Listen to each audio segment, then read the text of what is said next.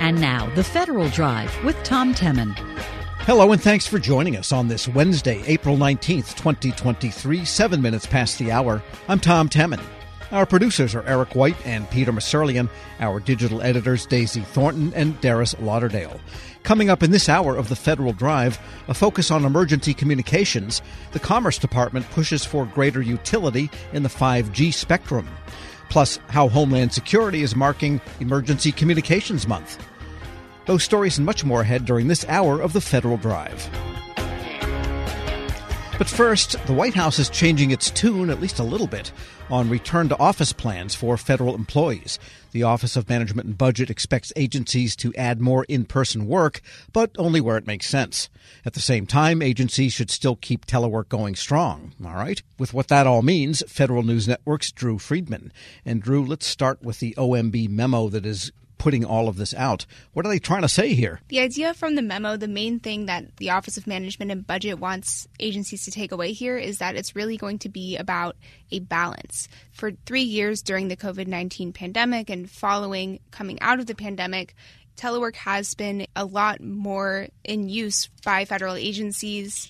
And now the Office of Management and Budget is saying, okay, let's kind of make it more of a balance, keep telework where it makes sense for recruitment and retention.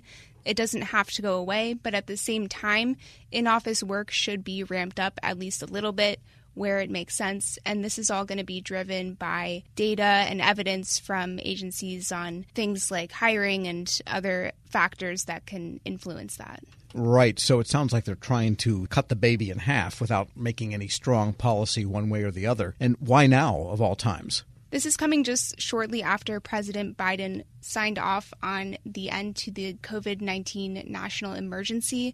And it's also 1 year after initial reentry plans from agencies who had to move back from a full telework posture to more in-person services a little bit after the pandemic.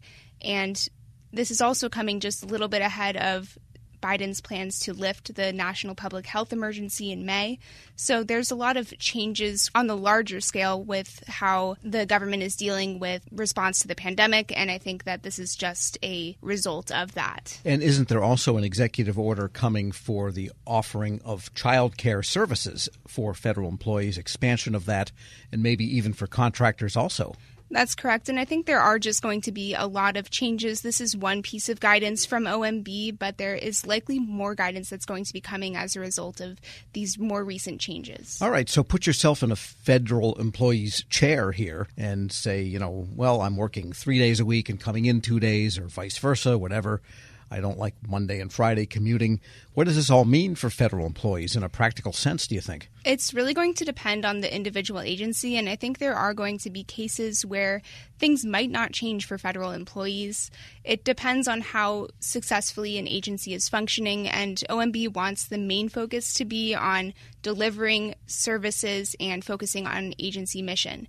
If an agency can prove with different variables, different data, different evidence that they are successful, that they are doing things as productively and as well as they can right now, then that means maybe you don't necessarily need to change your approach to telework. But if there are gaps, if there are issues with, for instance, attrition, maybe you're not getting enough quality job applicants who are coming in, maybe employees aren't feeling engaged or satisfied and the FEV scores have dropped a bit. Those are the areas where agencies are really going to have to take a look. If there are struggles there, then they're going to have to start increasing in-person work. Right, because the FEV's scores and now the best places to work that came out a couple of weeks ago or a week ago are not all that terrific, frankly, and some of them are horrible for a few agencies, and even the agencies that are generally good are down in a lot of scores. Right. I do think it, again, depends on the agency, but there are some that have been struggling a lot.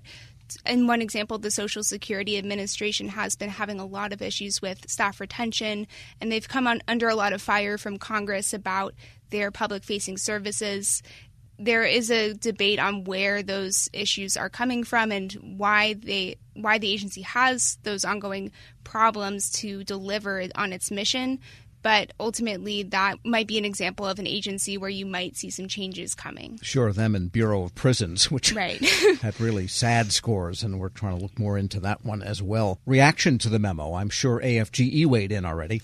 There has been a lot of response to this memo. I think it was highly anticipated from the federal unions, AFGE for one, and TEU. They are supportive of the idea of, this is about striking a balance. It's about trying to continue telework where it makes sense and use in-person work also where it makes sense. I think where there is a little bit of contention here is that unions and other stakeholders weren't necessarily briefed on the memo or pulled into discussions before OMB released this guidance. So I think there is a little bit of concern around, okay, how did OMB create this? And there are a couple questions coming from unions in that regard. Right. They weren't consulted, and they don't like that when it comes out and they haven't been consulted if it affects their members. And, of course, we know House Republicans have been pressing for pre-pandemic levels of telework. That is a dial back. And what are they saying about this memo? They're saying that it really doesn't give any further detail or information, and they are still continuing to push for that return to office, that level of telework that existed before the COVID-19 pandemic. And I think there has been a lot of contention around federal telework split along party lines for the last couple of years. Republicans essentially saying that telework is causing backlogs and delays at agencies. On the other hand, you have Democrats who are saying those backlogs and delays are more caused by understaffing and underfunding. So there's this debate on where telework falls into play here. And I think that the House Republicans are going to continue pushing for this return to office. Well, it all sounds a little bit fuzzy, actually, after having heard you and having looked at that memo. What about agencies themselves, agency managers, department heads, and so on? What do they have to do here, if anything? And are there any deadlines or anything specific they've got to send in? There are a couple pretty tight turnaround deadlines from this memo. The main one is that agencies are going to have to create what's called a work environment plan within the next 30 days.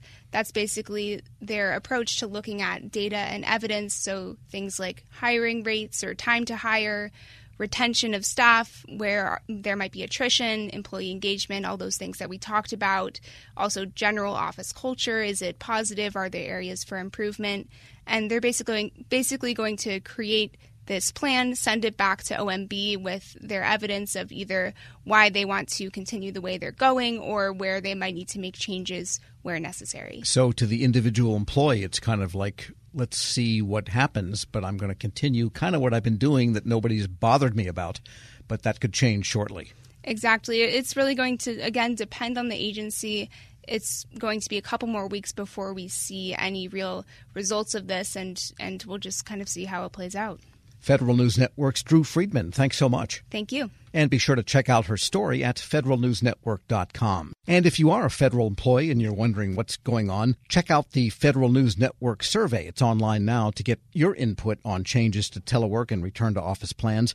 Find that survey, fill it out, federalnewsnetwork.com. Still to come, how Homeland Security is marking Emergency Communications Month. This is the Federal Drive with Tom Temin here on Federal News Radio, part of the Federal News Network.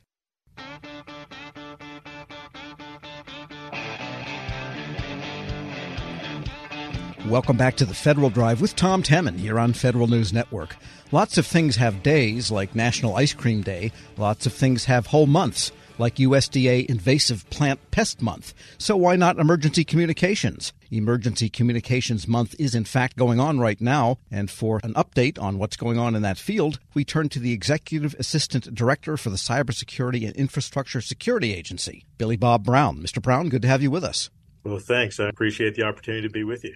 Let's begin with a little definition here. Emergency communications used to be 4G and radio. I mean, what constitutes emergency communications? So emergency communications is really the interconnected ecosystem of information supporting the safety of the citizen. It encompasses voice, video, data, and information services in the cloud. It includes requests for assistance from citizens using 911, response coordination efforts and incident command between government response organizations, notifications or alerts and warnings that are authoritative from government to citizen, and finally, citizen-to-citizen public information exchange, which includes critical infrastructures, sharing mission-essential information for restoration, as well as information by our non-governmental disaster relief organizations. So in many ways, it's a system of systems, you might say. That's exactly right. And so this idea of interoperability, that's what everyone is pursuing, because these used to be stovepiped types of systems.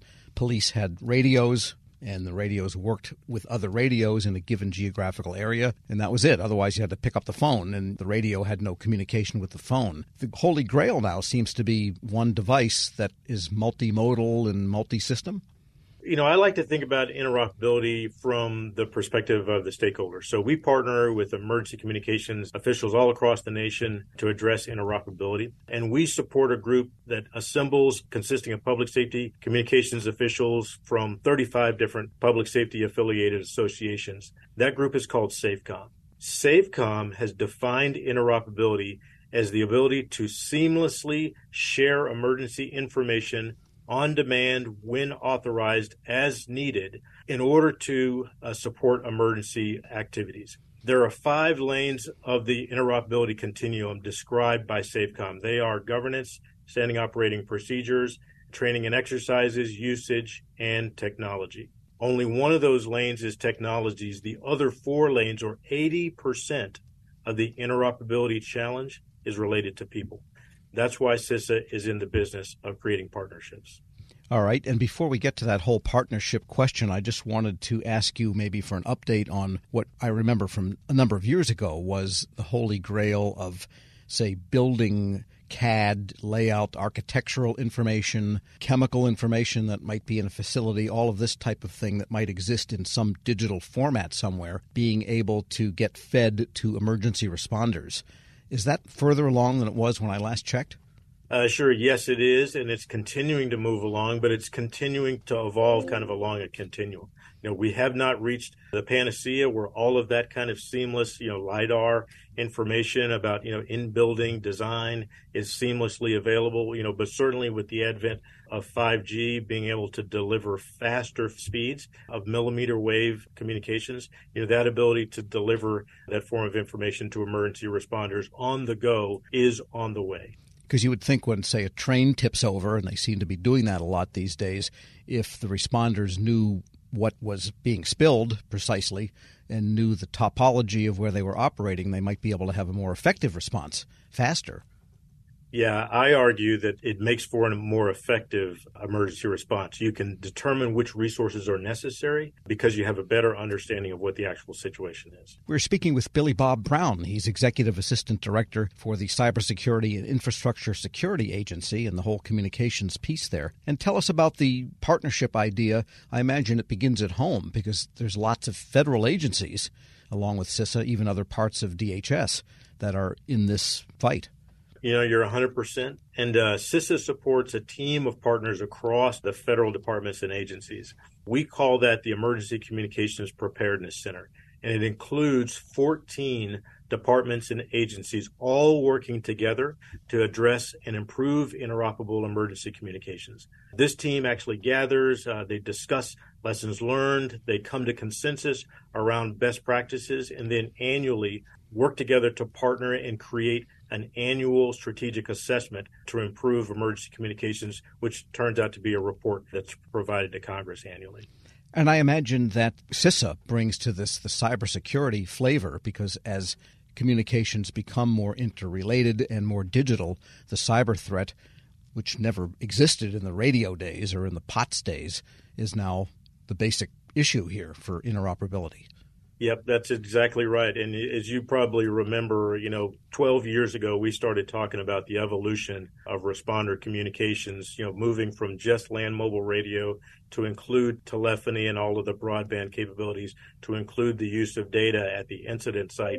And we knew that there would come some period of time when everything was all IP enabled.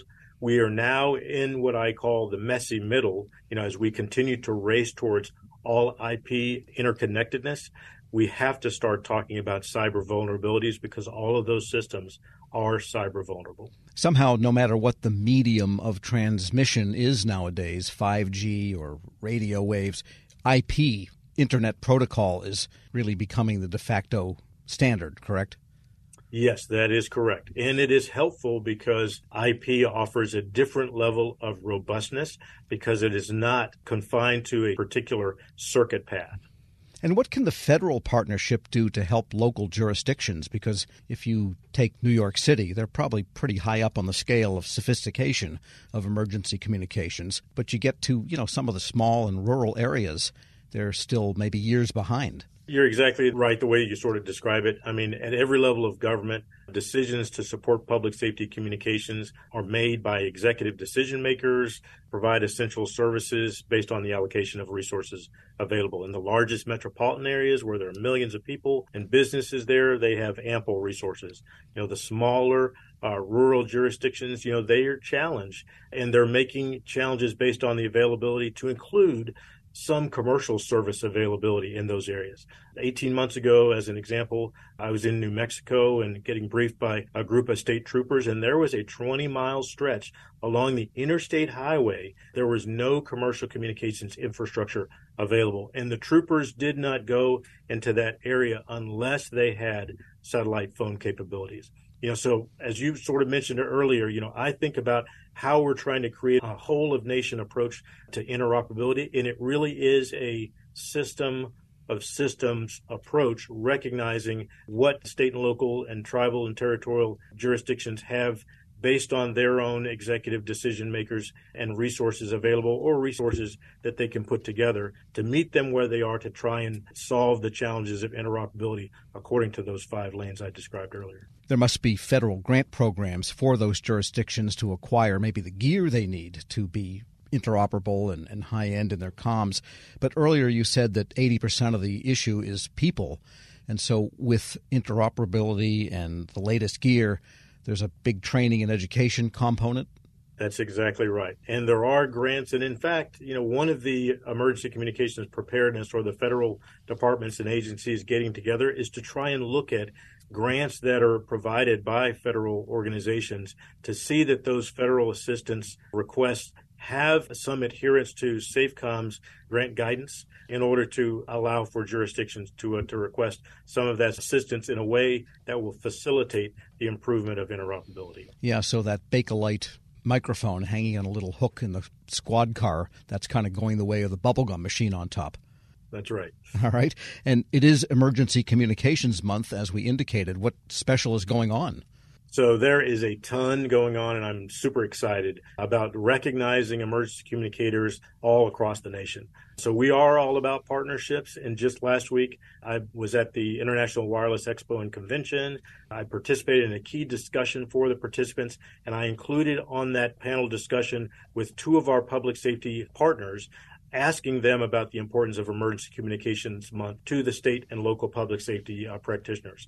This month, we are also launching a campaign that we call Get Connected and Stay Connected to discuss the importance of CISA's priority services to critical infrastructure and to governments at every level.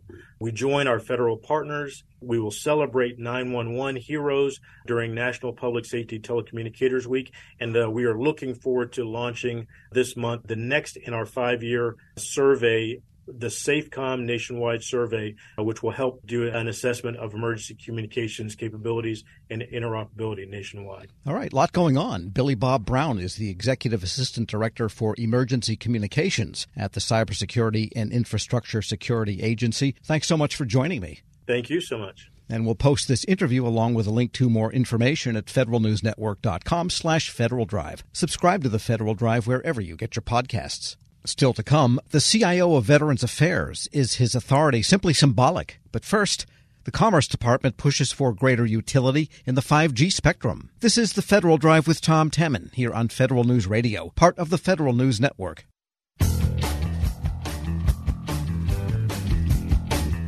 Welcome back to the Federal Drive with Tom Temin here on Federal News Network. 5G wireless networking has a ways to go before reaching the potential its purveyors promised. Now the National Telecommunications and Information Administration, part of the Commerce Department, has a 5G research competition running. It seeks interoperable network equipment, and for more on this, we turn to Deputy Assistant Commerce Secretary for NTIA, April Delaney. Ms. Delaney, good to have you on. Well, thank you. I'm excited to speak with you about all of the stuff we're doing at NTIA. All right. Well, let's talk about this contest that you're doing. You have some companies that are in the midst of this 2023 5G challenge. Tell us about the challenge and what you're trying to do with it.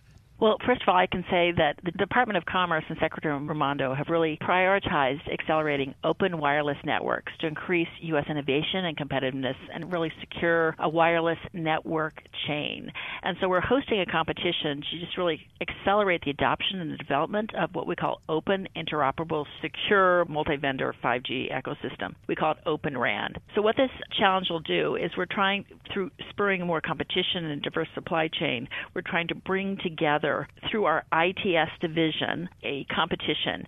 This 5G challenge is a 2-year collaboration with the Department of Defense, the 5G and 5G office, and it's run through our Boulder office, which is a research and development lab called the Institute for Telecommunications Sciences. What we are doing is bringing together companies to really test and work together in the lab to really drive innovation. All right. And then what is it specifically that you're asking the contestants to do? And I guess there's 7 companies that have won a preliminary round.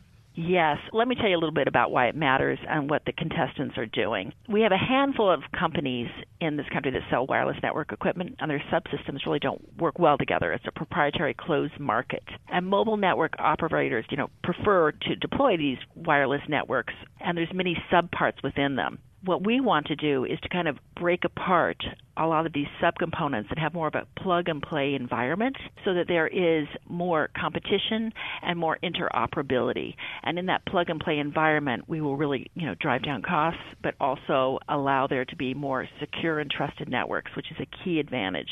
So what are we doing in terms of, who is involved and what we're doing? Well, DoD has really worked with us to bring about a host of different companies to come in with RU, DU, and CU components and to really work in a lab together to see how in a cold configuration environment that we can really plug and play and really drive innovation to see how these multiple vendors can cold pair their technologies. And, this is the second phase of this, and so it is an evolution on the first one. Yeah, and a quick question. You mentioned RU, CU, DU. It sounds like a nursery rhyme. RU is radio unit. What is CU and DU? The DU and CU are different elements that deal with both the hardware and software integration part that kind of interface together. Who would benefit from this interoperability? It's an excellent question. Consumers, because there will be more innovation and more companies that are involved. It'll also allow startups who are not large companies to be able to come in and try and be part of this ecosystem. But most importantly, I think as we break apart the supply chain, we are also able to have, as you know, there are only a handful of companies out there that really are producing radios right now in the international environment, and we want to protect some of these networks are not secure. And we want our commercial, individual, and security data not to be at risk. And so I think just globally, by having more equipment vendors, we'll be able to really facilitate more trusted networks across the globe and domestically. So I think both consumers, network providers, and also innovators. So it is really, a triple bottom line in a lot of ways. And public-private partnerships, I think, are really important in this arena. We're speaking with April Delaney. She's Deputy Assistant Secretary of Commerce for Communications and Information. It sounds like something that the emergency communications community would benefit from because, they've got a real cost issue and interoperability issue in trying to provide emergency communications. That's a very interesting thing. NTIA, across its divisions, also works with our NG 911 community and our FirstNet Responder network. And yes, I do think that in the long term, and maybe even the short term, Open RAN technology will allow there to be more cost-competitive alternatives to a closed proprietary rack, and as such, really will be able to allow different types and more affordable deployment of public safety communications. Now, I have to say, Open RAN is something that people say it's not if, but when. I just came back from Mobile World Congress.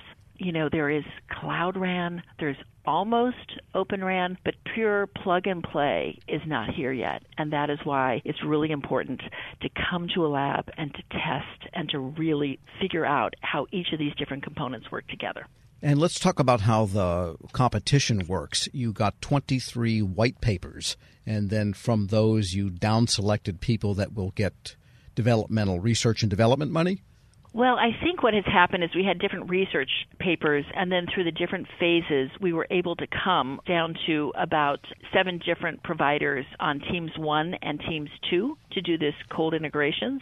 So in this 2023 challenge, what we're doing is bringing these various providers of, like Mavenir or Radisys or Capgemini or Fujitsu, just these different providers from across the spectrum, different components, and to allow them, as we say, it's really important in this cold integration environment to really start speaking with one another. And the contestants that use this independent host lab really say it's an incredible opportunity because across the globe there are these different pilots that are happening, but to really have a lab where you can work collaboratively is amazing. For instance, in the 23 5G Challenge, the contestants will try to establish end-to-end network connections, but then the contestants will test to see if they can transfer a call from one contested network to another. It's called mobility testing. And this is what happens when you talk on the phone when driving down the highway. The network transfers from one tower to another. Currently, this type of plug-and-play doesn't exist in the marketplace. And so what we're trying to do is just really drive innovation through this collaboration. And I have to say we wouldn't have been able to do it without the Department of Defense because they have been very involved in looking to develop a more secure supply chain and just this robust U.S. industrial base, both for, I think, our global economic U.S. leadership, but also in terms of our national security and trusted 5G infrastructure. But their ability to help us with this R&D as a U.S. agency is really incredible. And it also will help in the development of what they call Open RAN standards and technologies that are in the infancy stages. Obviously, as you come together, it will be very helpful. And this idea of interoperability of equipment, does this extend upward to like Verizon and AT&T, and maybe there's one or two other primary generators of 5G bandwidth? Are they interoperable at that level? It's really interesting you say that. Okay, so I just came back from Mobile World Congress, and we had global operators, we had our U.S. operators, and what it happens is that operators go to network integrators to deploy their networks. And so it will help them have more choice and what type of networks they can deploy. Because now they are kind of in a closed proprietary network, whether it's Nokia or it could be 2 or 3 different types of Ericsson or what have you that are trusted vendors, but they usually come in a proprietary rack. And so what you'll be able to do is have more choice for them to deploy different type of networks and perhaps in a more cost-effective way. Now, this is still in the testing phase, and so I think that's why you hear from major operators, the AT&T, different type of operators, that this is still in the testing phase and that they want to make sure that their quality is there and the security is there. Dish Network is now going into deployment of some Open RAN as well. Interesting. And I guess a final question, what will be the outcome ultimately of the competition you're running? Will it be schematics for equipment that people can make, or will it be a set of standards that anyone can build to? Well, I think this competition is really about driving innovation. And innovation, I mean that this truly is mixing and matching equipment. And so what we're hoping that comes out of this is that eventually there will be enough innovation to do major deployments, both domestically and internationally, of Open RAN technologies. And in so doing, we're hopeful also that there is greater innovation in things that come out of that testing. That is the end game, but in these different phases as that we're going through them, I think that it's evolutionary, and they're starting to look at what will happen in the long term, will be really kind of more integration as we go into 5G and 6G. And then the last thing I will say is that NTIA is also overseeing a $1.5 billion public wireless supply chain innovation fund. We call it the Innovation Fund for short. And it is separate and apart from the 5G challenge, but that also, on the same lines, seeks to drive this supply chain diversification and funding in smaller projects, grants that will allow different companies to do the same sort of thing in independent labs across the country. Our first phase of the NOFO, the Notice of Funding Opportunity of the Innovation Fund, will be coming out in the next month or two, and then it will continue over the next few years. All right, we're going to have you back to discuss that in detail. Meantime, April Delaney is Deputy Assistant Secretary of Commerce for Communications and Information. Thanks so much for joining me. Thank you. Take care. We'll post a link to more information about the Research Challenge at federalnewsnetwork.com/Federal Drive. Hear the Federal Drive on your schedule. Subscribe wherever you get your podcasts. Still to come, the CIO of Veterans Affairs. Is that authority simply symbolic? This is the Federal Drive with Tom Temin here on Federal News Radio, part of the Federal News Network.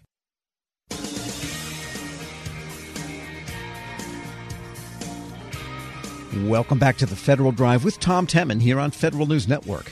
Veterans Affairs Chief Information Officer is often on the sidelines of major IT acquisitions.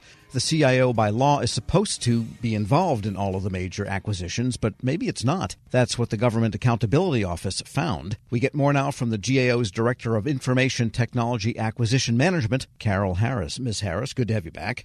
Great to be here. Thanks. And I remember these debates. I remember the statute, and this goes back to not just the VA CIO, although there was specific legislation there, but all CIOs are supposed to have the budget.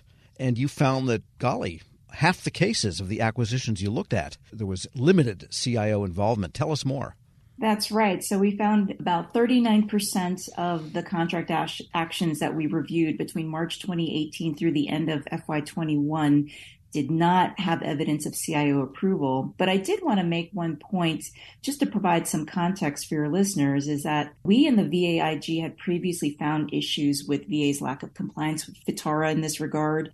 Back in 2018, we reported that VA's CIO did not review IT acquisition plans and strategies, and the IG also found that in about 70% of the cases that the CIO was not reviewing the contracts. And so in response to that, VA did transition to a new tracking system to streamline the CIO approval process and to expand CIO access and visibility to all related IT acquisitions. And so I think that context is important because VA really has made some important progress in this area. It's shrunk that gap from 70% to 39%. And so I did want to make sure that your listeners did understand that. Right. They were looking at almost none of them. Now they're looking at a little bit more than half of them, you might say, just to put it in rough terms. Yep, that's correct. But more than just simply evidence of approval, I mean, shouldn't there be some way that the CIO can be actively involved in the planning and execution of those contracts, and then the approval is just kind of a pro forma at the end because the process leading to that stamp should have involved the CIO? Tell us more about the structure behind all of this.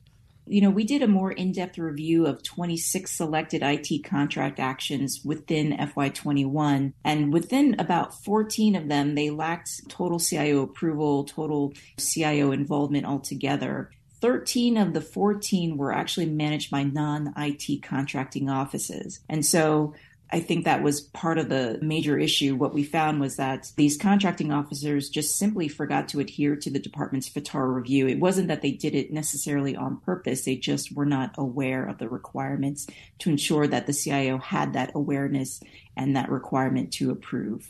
Now, Veterans Affairs has, I believe, the largest IT budget on the civilian side of the government. It's either VA or Homeland Security, but they're big. They're up there, billions a year. Do we know what percentage of the IT dollars that these 14 contracts that did not have CIO involvement represent? They're in the order of hundreds of millions of dollars. So we had to narrow the scope of our review. So unfortunately, we couldn't generalize the sample that we evaluated. However, we do know that if we found it within this select sample size, it's fair to say that it's a larger problem overall. Yeah, because a few $100 million is what every agency would love to have from the Technology Modernization Fund, for example, just to put it in context. Exactly. And so based on the findings of our review, we recommended that VA provide an automated check within their system to facilitate this compliance and remind contracting officers of VA's FITARA approval requirements. And VA did concur with the recommendation. We're speaking with Carol Harris. She's Director of Information Technology Acquisition Management at the GAO.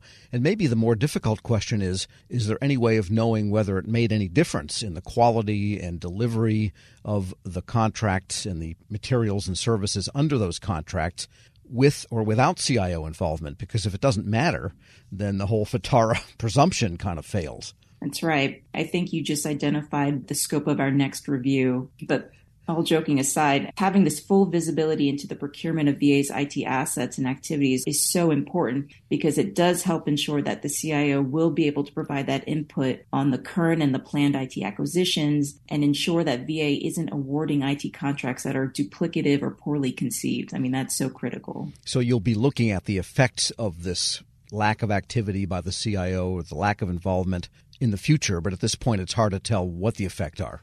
That's correct, yes.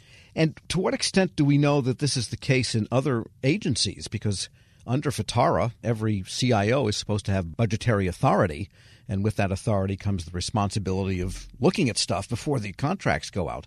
Right. I mean, we are aware that this issue takes place across the government. Some agencies do it better than others.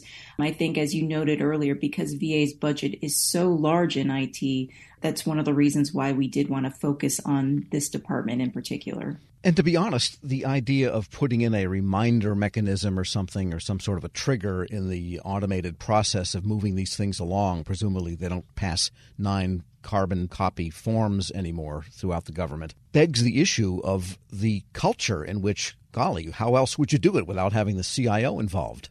Exactly. You see what I'm getting at? Yeah, absolutely. I think that that's so critical. I mean, another thing that we identified within this report is that we found that there were potential IT procurements that weren't necessarily labeled as IT and therefore falling under the radar of the CIO. And so actually what we found was about 881 potential IT contract actions for new awards, representing about close to $400 million. That categorization of the contract really depends on the predominant product or service being purchased. So if IT contracts with a minority percentage of IT spending is in place, and that most likely would not be assigned as IT. And so I think that, also goes to your point that it's so critical that we identify these IT contracts and make sure that they're labeled appropriately and make sure that these contracting systems are tracking them correctly so that the CIO does have that full visibility into all of them. Yeah, for example, if you're buying chromatography equipment or some kind of a scanner, well, you're buying basically a really big, expensive piece of hardware, but that hardware has firmware and there's networking connectivity. I mean, there's a big piece of information technology in a computer-aided tomography machine, but that's not really an IT acquisition in the sense of case management or scheduling systems are. To your point, I mean, it is a cultural shift for these agencies, including VA, to know and understand that these really, because IT is so heavily embedded into these products, that the CIO really should be involved. Yeah, because there's also the issue that these products, the medical products in particular, are often not up to snuff in a cybersecurity sense, and they will be on the VA network. And therefore, you would think the CIO would want to know, I don't care what you're buying. If it has software and it's going to be connected to the network, we got to know about it. Exactly, because he can't protect what he doesn't know is on his network. So absolutely. So your main recommendation was get the CIO involved, roughly. Exactly. Yes. I mean, VA did recognize that, that the mislabeling of the contracts was an issue. And they did inform us that they are developing processes to catch these procurements from falling through the cracks. And so we believe that if VA is effectively implementing what they say they're going to, then those efforts really could provide the CIO with that additional visibility. And they agree with you essentially in this whole effort. Exactly. Yes, they did. So maybe it'll go down from 39%, let's hope for 20% or 10% next year. Yep, we're going to keep chipping away at this. Carol Harris is Director of Information Technology Acquisition Management at the GAO. Thanks so much for joining me. Thanks for having me. And we'll post this interview along with a link to her report at federalnewsnetwork.com/Federal Drive. Hear the Federal Drive on your schedule. Subscribe wherever you get your podcasts. The Department of Homeland Security's Inspector General is suing the Council of Inspectors General on Integrity and Efficiency. Joseph Kafari claims Siggy's Integrity Committee is harassing him with endless probes. It's not the first time Kafari has bristled at oversight from Siggy and others. Federal News Network's Justin Doubleday joins me with the latest. And Justin, I guess you can't make this stuff up.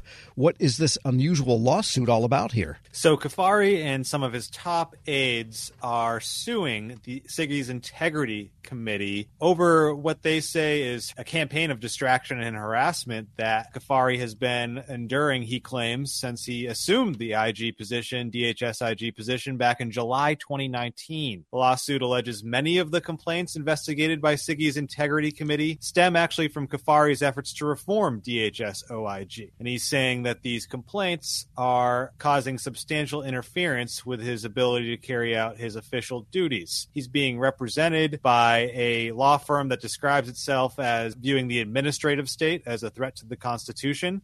And so they're actually taking aim at the constitutionality of the Integrity Committee as part of this suit. So it's a pretty unusual one here, having one IG going up against his fellow IGs here. Yeah, and I sense there's a little bit of Trump, non-Trump issue on this because he did come in the midway point of the Trump administration, so there's always that. And who specifically are the defendants in the Kafari suit? Members of the Siggy Integrity Committee. That includes Kevin Winters, Amtrak's Inspector General, who serves as chairman of the Integrity Committee, and Robert Storch, DOD's Inspector General. He was actually just confirmed recently, who serves as vice chairman of the Integrity Committee. And there are also several other IGs who serve on the committee and are also defendants in this case.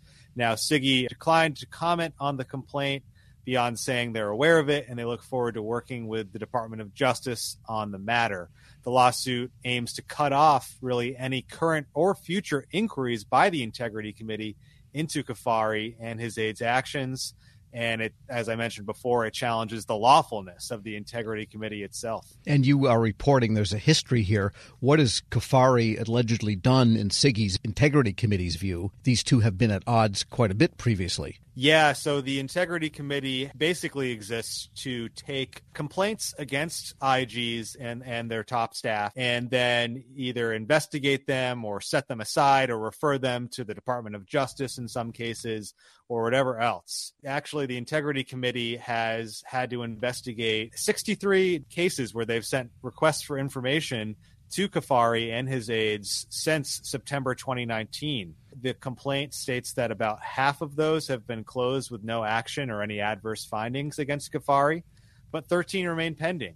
And there are also 18 supplemental inquiries that are still standing out there. Back in October 2020, Kafari actually sent a letter to the Integrity Committee essentially claiming he's a whistleblower who made protected disclosures to Congress and the Integrity Committee about serious misconduct that he claims to have uncovered at DHS OIG. The Integrity Committee was actually investigating Kafari at the time, some complaints that were sent back against him for investigating that misconduct. And so Kafari then pushed back against the Integrity Committee in that letter, claiming that they're biased against him just for investigating him. So there's been some back and forth dating way back to 2020 when Kafari first started. Yeah, it sounds almost like spy versus spy if they weren't talking about it. And what are the details of the current probes into Kafari from Siggy? What are they saying he did? The lawsuit, interestingly, it's Kafari's complaint, but it actually sheds some light on the complaints against him. As I mentioned, 63 requests for information from the Integrity Committee to Kafari and his aides over the last 4 years. That's a pretty substantial amount for one IG. The complaint actually shows that the Integrity Committee is actively probing the situation around the missing Secret Service texts from January 6, 2021 from the Capitol riot. The Integrity Committee actually sent Kristen Fredericks, Chief of Staff to Kafari, a request for information on those missing Secret Service texts as recently as April 3rd, just a day before the lawsuit was filed in the Eastern District of Virginia. So there's some back and forth going on right now over these missing Secret Service texts, what Kafari and his staff presumably knew about this, and the Integrity Committee is going after that. Now, I should mention that John Vecchio, the senior litigation counsel for Kafari, says that the Secret Service situation is not what's driving this. He says it's the relentless drumbeat of different allegations that are taking up Ghafari's time. So that's the counter there. Right, sure. And anything having to do with January 6th, of course, that's like throwing baking soda into vinegar. The whole thing's going to bubble up all over the place. So what's going to happen next here? And are some of the good government groups weighing in on this? There must be people outside taking up sides here. For sure. The Project on Government Oversight, as you know, has actually called for Ghafari to be fired for a range of different reasons. And they're saying that this case here that Ghafari has brought forward threatens to upend independent oversight of IGs, because that's the whole point of SIGI and the Integrity Committee. They've called for him to be fired over the Secret Service text situation because Democrats in Congress and, of course, Pogo alleged that Ghafari knew about this for as much as a year, knew about the missing Secret Service texts and didn't investigate them and didn't tell anyone for up to a year. That's the issue there. And as I mentioned at the top, the Integrity Committee's constitutionality is being challenged here as part of this lawsuit. You know, it's not a big committee. It's supported by about 4 full-time staff in addition to the folks who lead it. Last year, they opened 80 cases and closed 67.